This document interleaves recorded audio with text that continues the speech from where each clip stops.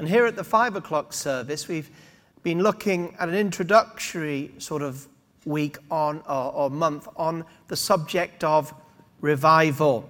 We looked at the Old Testament, and we looked at the Old Testament word for revival that basically speaks about breathing in the breath of God. One of the greatest pictures of revival is the picture of Ezekiel's bones in Ezekiel 37, where he asks the Lord, can these dry bones live? Can they be revived? And we spent some time looking at different aspects of revival in the Old Testament where people turned back to God by the power of the Spirit.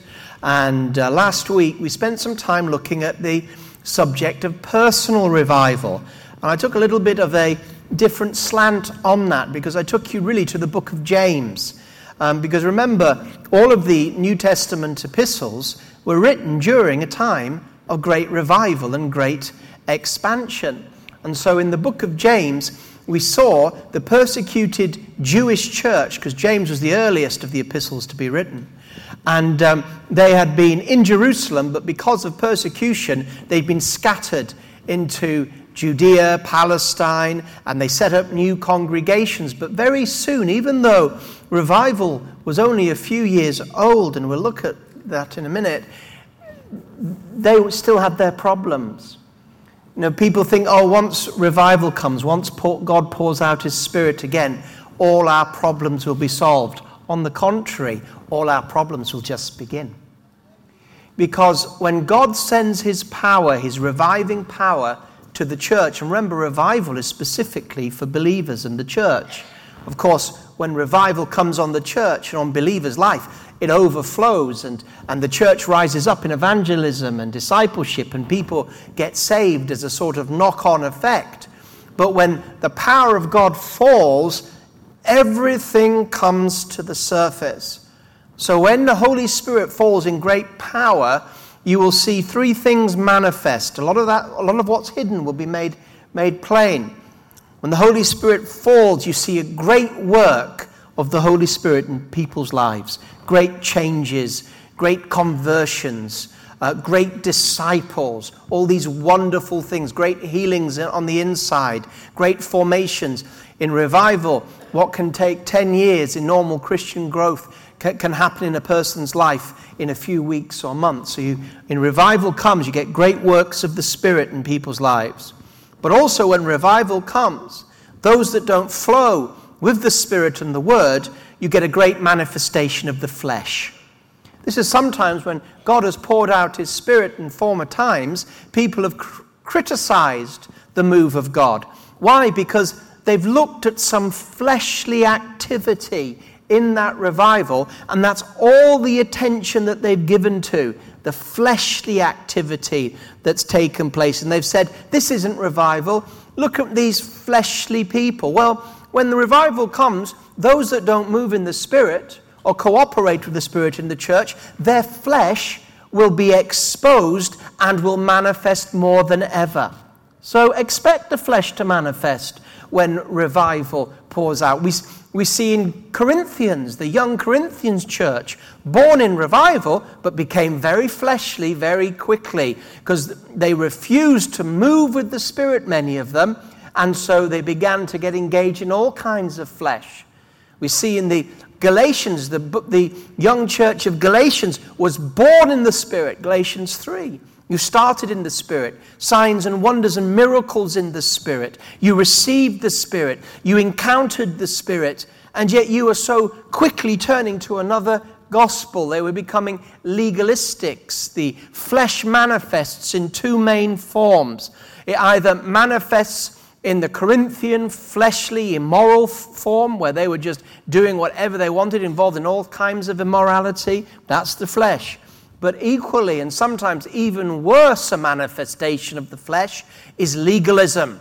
And that's what we found in Galatians. Both young churches, both born in the wave of revival that we're going to look at, that was born in Pentecost. So when revival comes, you get a great work of the Spirit in many people's lives. But you also get a great manifestation of the flesh with those that refuse to cooperate with revival and go deeper with God. And then thirdly, when the Holy Spirit comes in power, you get also greater manifestations of the demonic. You just have to see Jesus. Jesus walked in revival for 3 years, and wherever he went, demons were manifesting, weren't they? Demons that didn't manifest before, but Jesus comes into the place, the presence of the Holy Spirit, and demons are crying out, "We know who you are, the Son of God." And Jesus spent so much of his time telling demons to be quiet.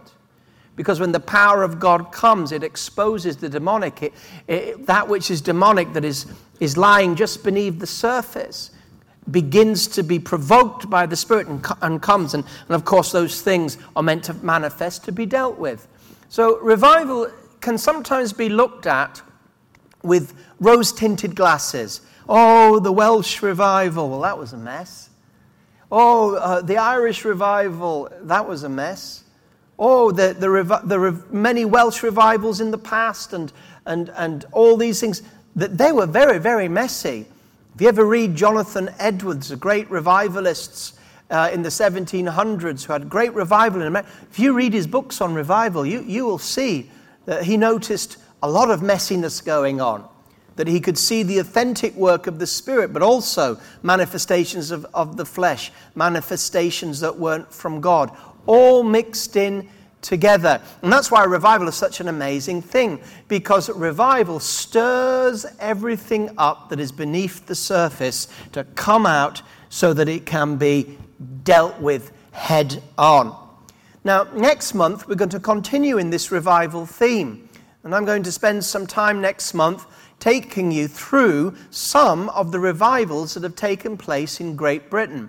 Regulars know I have a book available for £3 in the foyer called Revivals, Land of Hope and Glory, Revivals Throughout British History. And we're going to have a look at some of those revivals. Next week, we're going to start in the Middle Ages, light in the Dark Ages.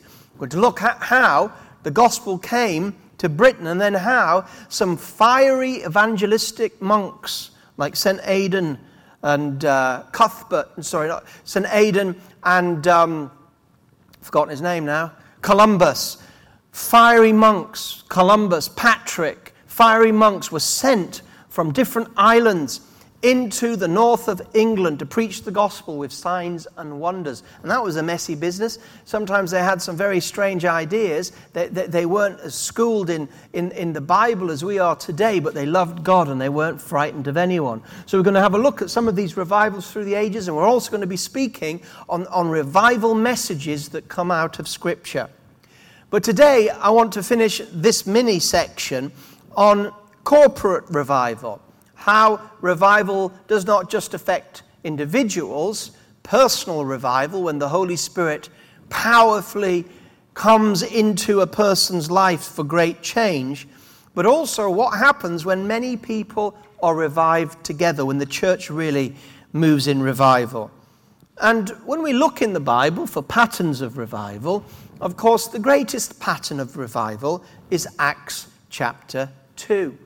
You saw the DVD earlier of 100 years celebration of the Elim Pentecostal movement, of which we were part of.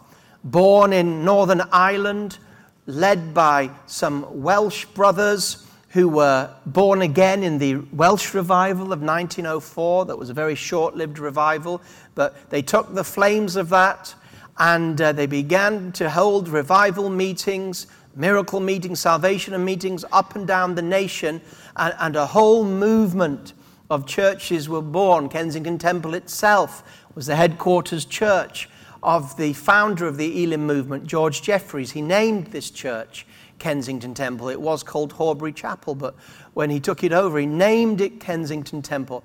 And he held revival meetings here. And so we have a history of these things in our movement. Our movement was born in the fires of revival. And so Acts chapter 2 gives us a model. That doesn't mean that everything that happens in Acts will happen in every revival. can't dictate to God in what way he manifests his Spirit in different times, but there are certain elements in the Acts description of the first revival in the history of the new church that we will see again and again, and I do want to focus especially on the community aspect of that. So when we look at Acts chapter 1 and chapter 2, and if you have your Bibles, you might like to turn to those, we see that there was a church that had witnessed the resurrection of Jesus. Here in Acts chapter 1, it says that Jesus presented himself alive, resurrected to the church, and by many proofs, appearing to them during 40 days and speaking about the kingdom. And while staying with me, ordered them not to depart from Jerusalem, but to wait for the promise of the Father, which he said, "You heard from me, for John baptized with water, but you will be baptized with the Holy Spirit not many days from now." That word baptism simply means immersed. Just as John the Baptist took people and immersed them in the water of the river Jordan, so Jesus was saying that in a few short days he would take those believers and he would plunge them and immerse them in an experience of the Holy Spirit. Now, we see in verse 6 following that the disciples really didn't know or didn't really have much focus or understanding of what was about to happen to them. They were not yet revived. They were witnesses to the resurrected Christ, but they were not moving in a revival anointing because the Holy Spirit had not yet been poured out, and that's why Jesus said, wait. And so they were really scattered in their mindset. Often we see in the Gospels that the disciples were very slow to pick up on what Jesus was really saying. Jesus would often rebuke them and he'd say things like, "Beware the leaven of the Pharisees." And they'd be like, "What? Has he been to the bakery? Did you go with the baker?" And he's like, "Oh, I'm not talking about bread from a bakery. I'm talking about their teaching." Many times they were slow to understand. They missed it. Even here in the book of Acts, they're saying, "Lord, will you at time restore the kingdom to Israel?" And Jesus is like, "Look, forget it. It's not for you to know the times and seasons the Father has fixed, but you will receive power from the Holy Spirit when it comes upon you." So they were wanting to discuss with Jesus things that they thought were important that actually weren't important. You know, the times and the seasons. They wanted a theological debate. And Jesus said, "You need power. You need the Holy Spirit. You don't need to debate and discuss this, that, and the other." And you know, this is a picture of the church often before revival takes place.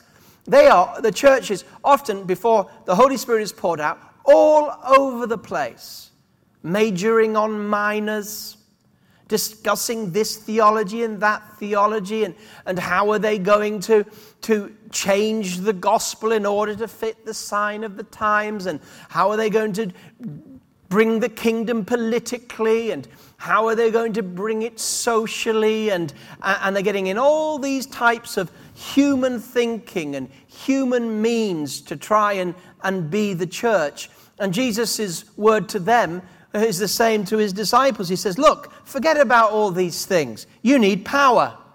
You need the Holy Spirit to come upon you. Then you'll be my witnesses in Judea, Samaria, and all the end of the earth."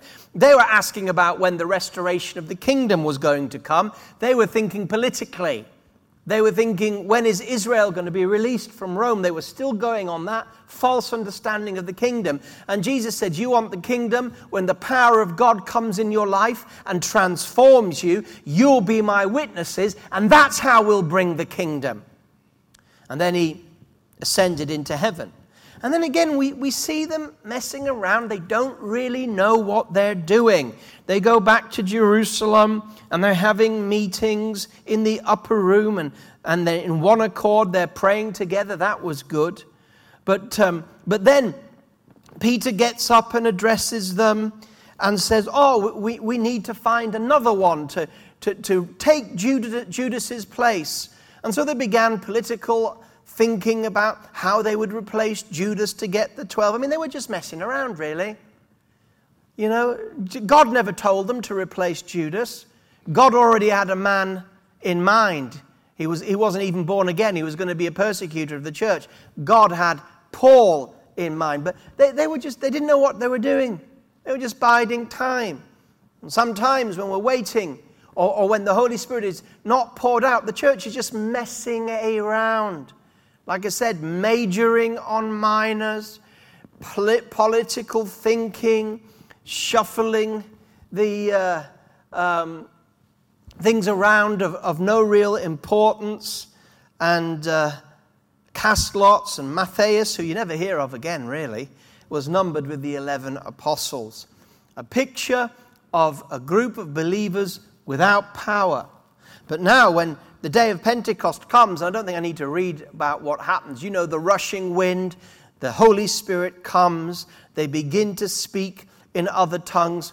There is immediate change in their lives. And this is a constant theme of the Holy Spirit, not just in the New Testament, but throughout the Bible.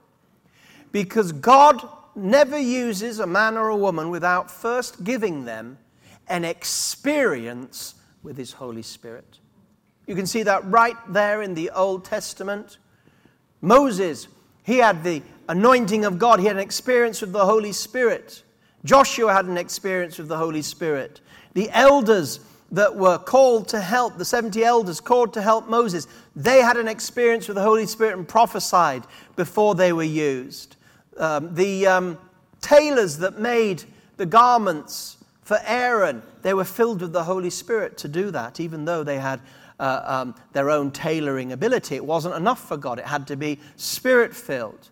The builders that builded the tabernacle, they were builders by trade, but they were filled with the Spirit to do it.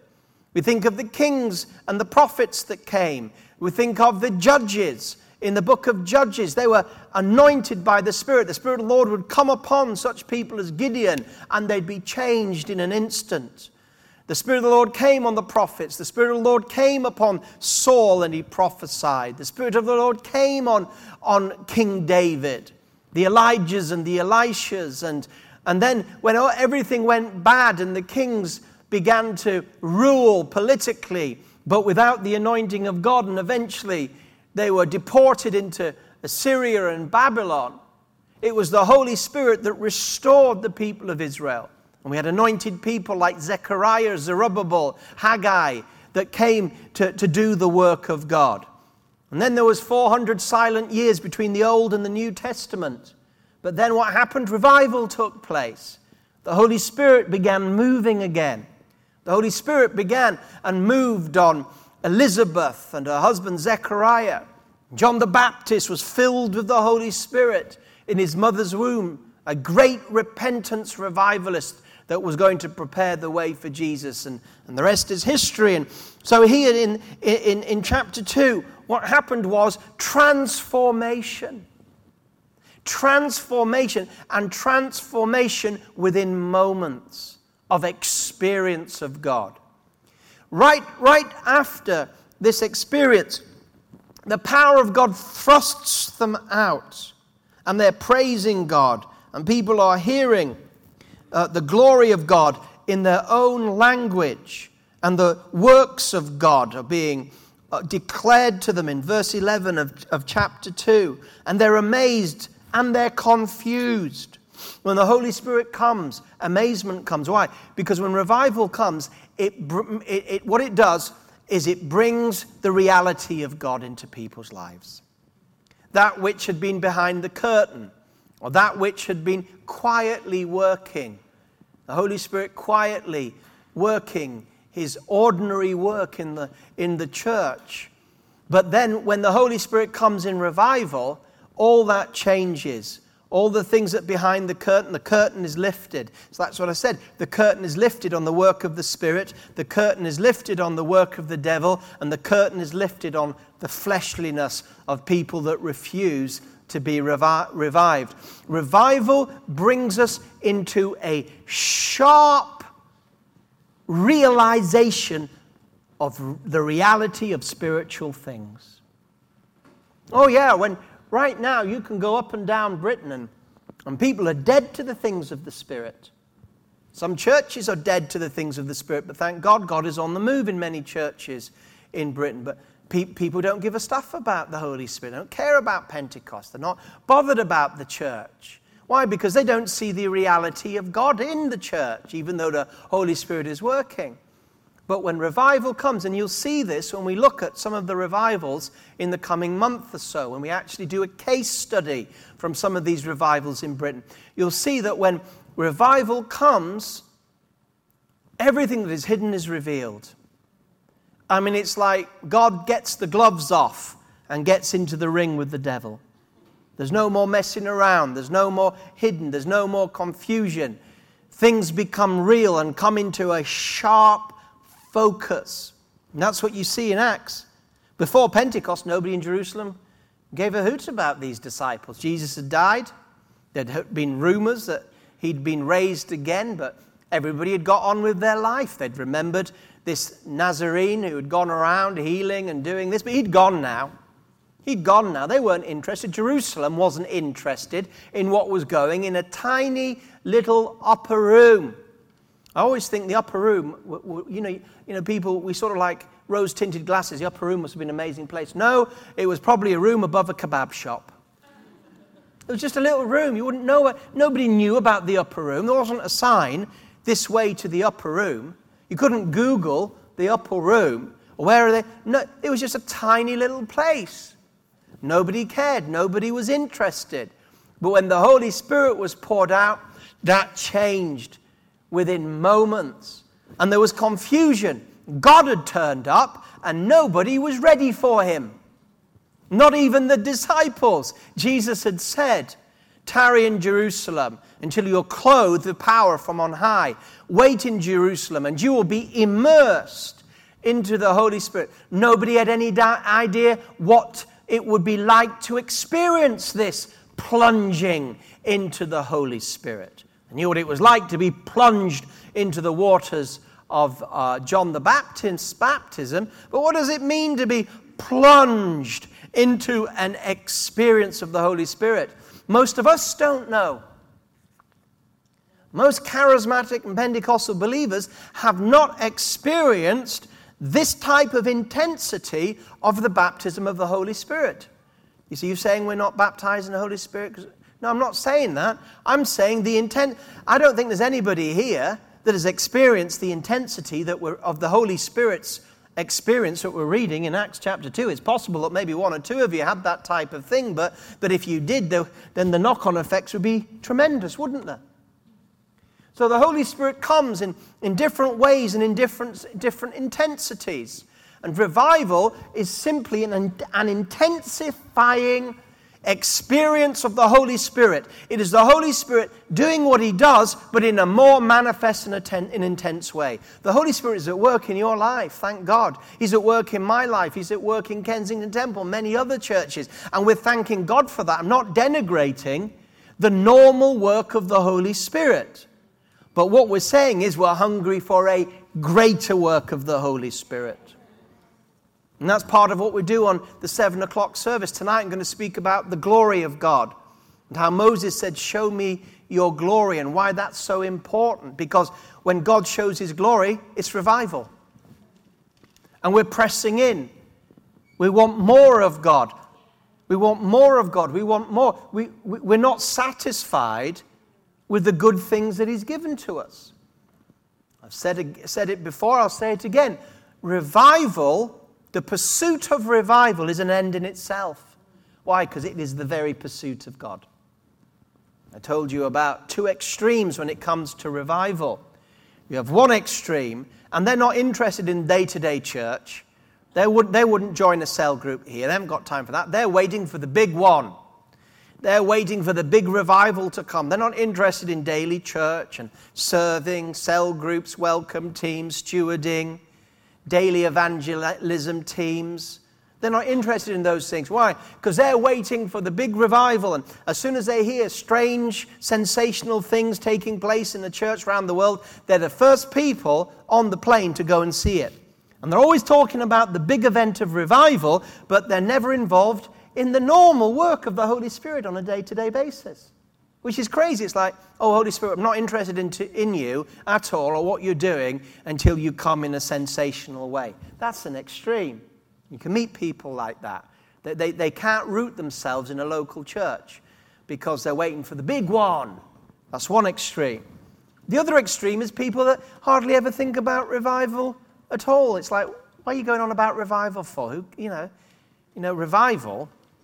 Revival. We've been looking for revival. And, we've said revival's just round the corner. Revival's just round the corner. Revival's just round the corner. Revival's just round the corner. We're going in circles. It's not going to happen.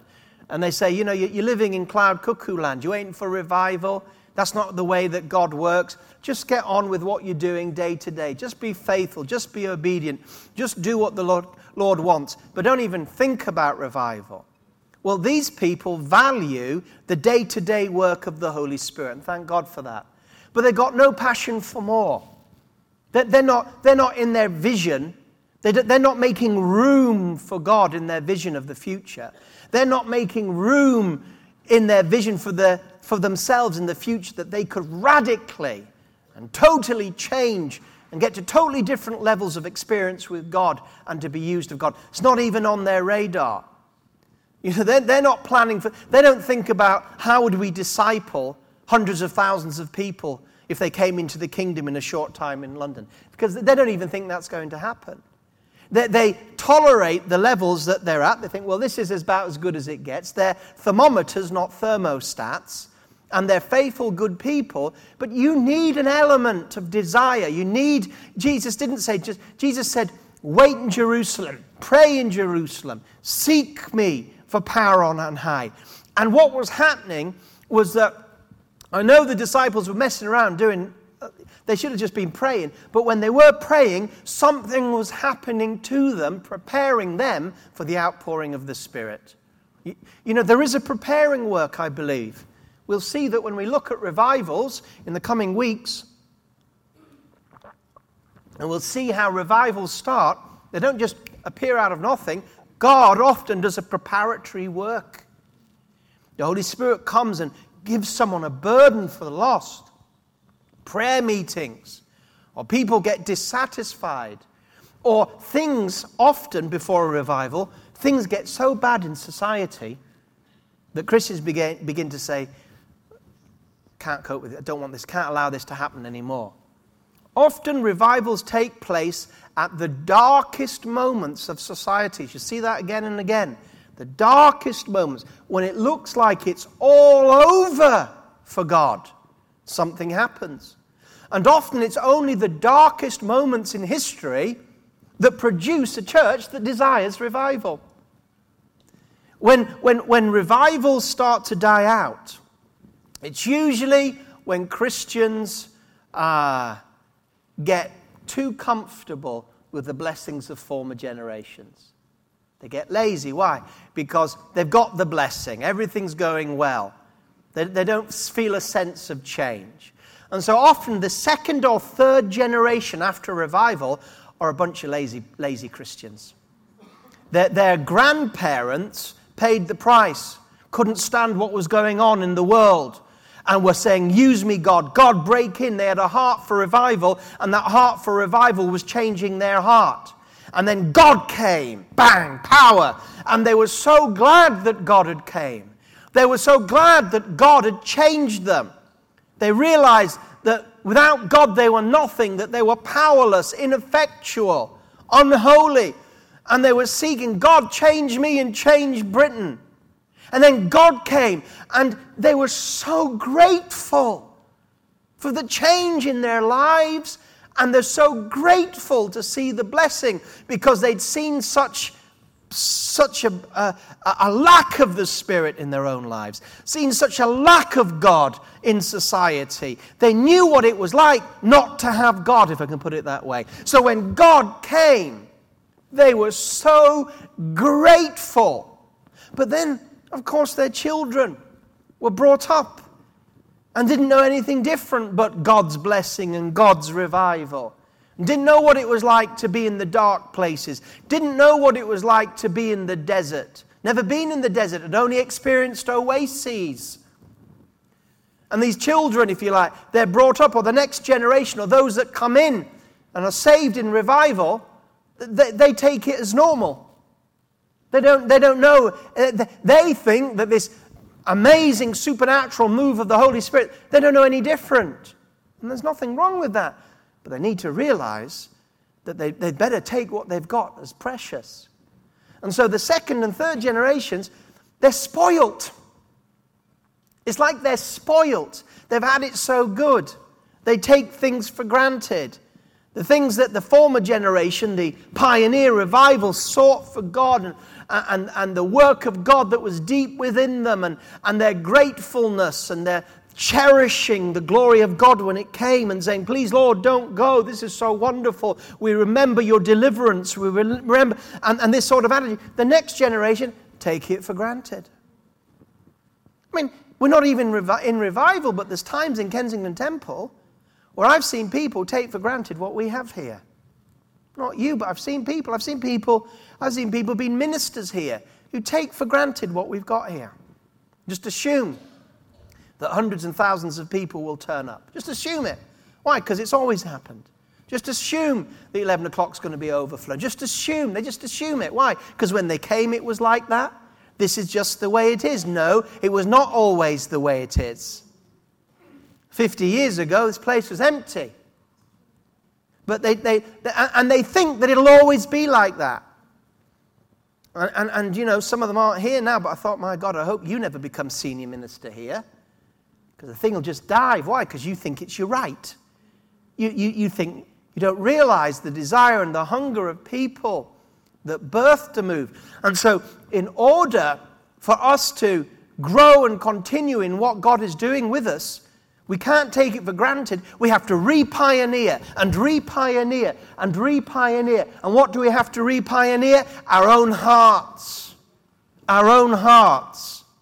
And so the second and third generations usually lose revival.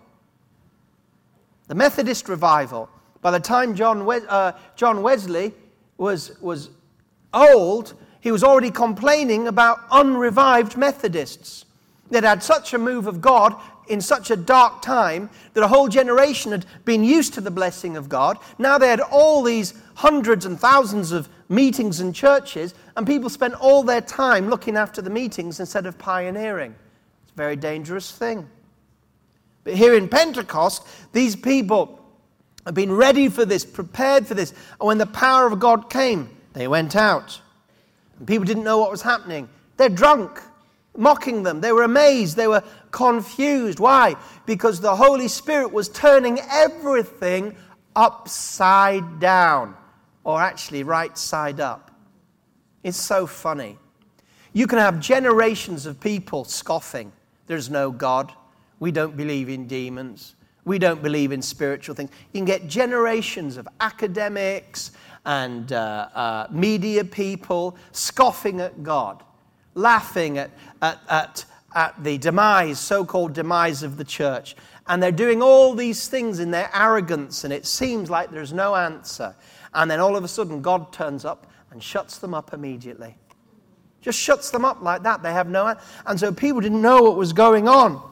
This is what we want. We want the Holy Spirit to come in such power that our minds, that the whole atmosphere is transformed.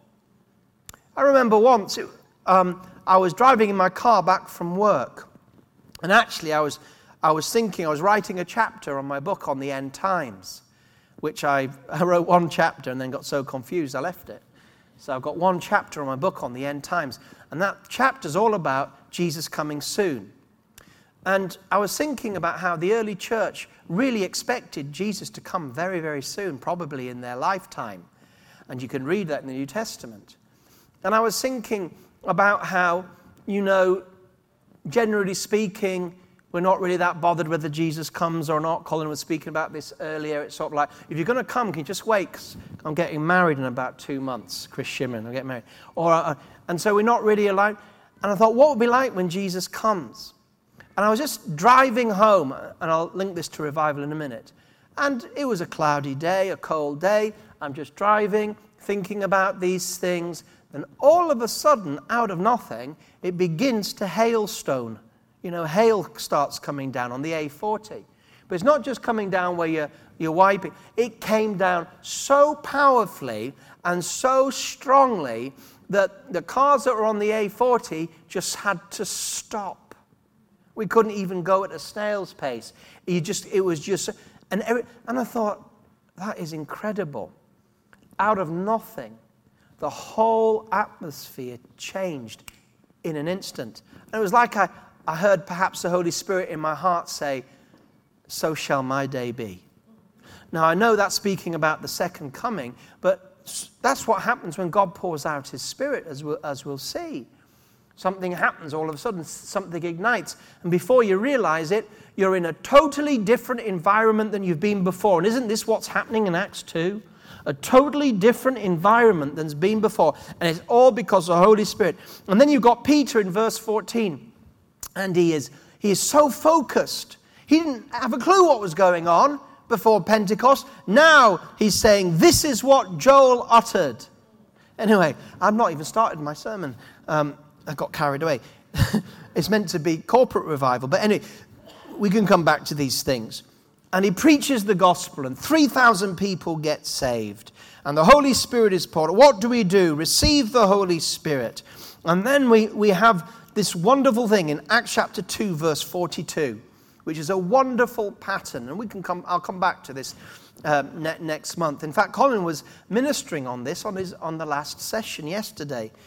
And these people got saved and revived, but then they began to be a new community, a revived community, a revival community. One of the things that we've been looking at in this Vision Week is that it's not enough just to tell the world that they're wrong. It's not enough just to protest and say, well, the Bible says. They're not interested in our opinions. And our senior minister was saying, the only way to show them is by love and service. By this they will know that you are my disciples, that you shout at them and call them sinners. Know that you love one another. And here is this community. And these are the marks that you will find in a truly revived community. And if these marks remain in that community will continue to be revived. But if these marks of a revival community demise, then that community, its revival anointing will also demise. The first thing, they devoted themselves to the apostles' teaching, to the Word of God, the living Word. They didn't just go after experiences, but their experiences drove them into the Word of God like never before. And to the fellowship, koinonia, that word is. That doesn't just mean like fellowship, like you can go into a church and say, oh, don't go at the end. Come and have a cup of tea and some fellowship with us. That's very nice, but that's not koinonia. Fellowship, this is partnership with purpose. That's what this is. This isn't just having a cup of tea and a slice of cake, nice as that might be. That is like, join us, and together we can do something for God. Together. The breaking of bread. Communion was taking place. People were breaking bread in houses right across the city. This was the fellowship. This was the focus on Jesus, was in their homes. Breaking bread, praying. Awe came on every soul. A fear and healthy respect of God. We often see in the church today, God is sort of, define God. Oh, he's your best buddy. Well, we can be God's friend, of course. He's not just your best buddy. He's the King of all glory, the creator of the universe. That if he turned up in any power, you'd just die. So he's an awesome, amazing, glorious God. And this healthy respect and fear, not a nasty fear of judgment, but a fear of standing in the presence of God and that who God is. The fear is that God becomes real. When God becomes real, a healthy respect comes back into the church. And signs and wonders, and all who believed were together and had all things in common, selling their possessions. What that speaks of is a lack of a lack of attachment to worldly things. A lack of attachment to worldly things. It was like, well, if we've got anything in this world, God, you can use it for your kingdom. So a lack of attachment to the things of the world and an increased attachment to the things of the Spirit. Day by day, attending the temple together, breaking bread in their homes, they received their food with gladness and generous of heart, praising God and having favor with all people. And the Lord added to their number day by day those who were being saved. You know that passage from Acts chapter 2, verse 42 to 47 is a passage that I meditate on. It's a passage I think you should meditate on if you're interested in revival, because that's the goal. That's the community. That's what we're looking for. These types of principles. And we don't have to wait till revival to exercise these principles. The more we exercise these principles, the more we're preparing ourselves for a move of the Holy Spirit in our lives. So anyway, these were some thoughts and reflections on the revival that took place in the book of Acts. And next week, I'll take you through the history of the revival that took place in the Dark Ages, when Great Britain was just it wasn't a nation, it was just a group of different types of tribes and kings. It was thoroughly pagan. It didn't have any understanding of the gospel at all. It had never heard the gospel at all. It was a dangerous, dark place to be in. And God sent some great men and women into the nation, and they banded themselves together. They met in places like Iona and Lindisfarne, and they started like what we would call Bible colleges today, but they were like monasteries, where they raised up fiery signs and wonders preachers who went in and were prepared to stand before kings and preach the gospel and do miracles. And this was the beginning of what we call Celtic Christianity, which was born in the fires of revival and that touched our nation for the first time. We're going to look at them. They didn't have much light. They didn't have much knowledge, but that which they knew, they believed, and the Holy Spirit used them powerfully. And we're going to have a look at some of those saints in that first revival. God bless you.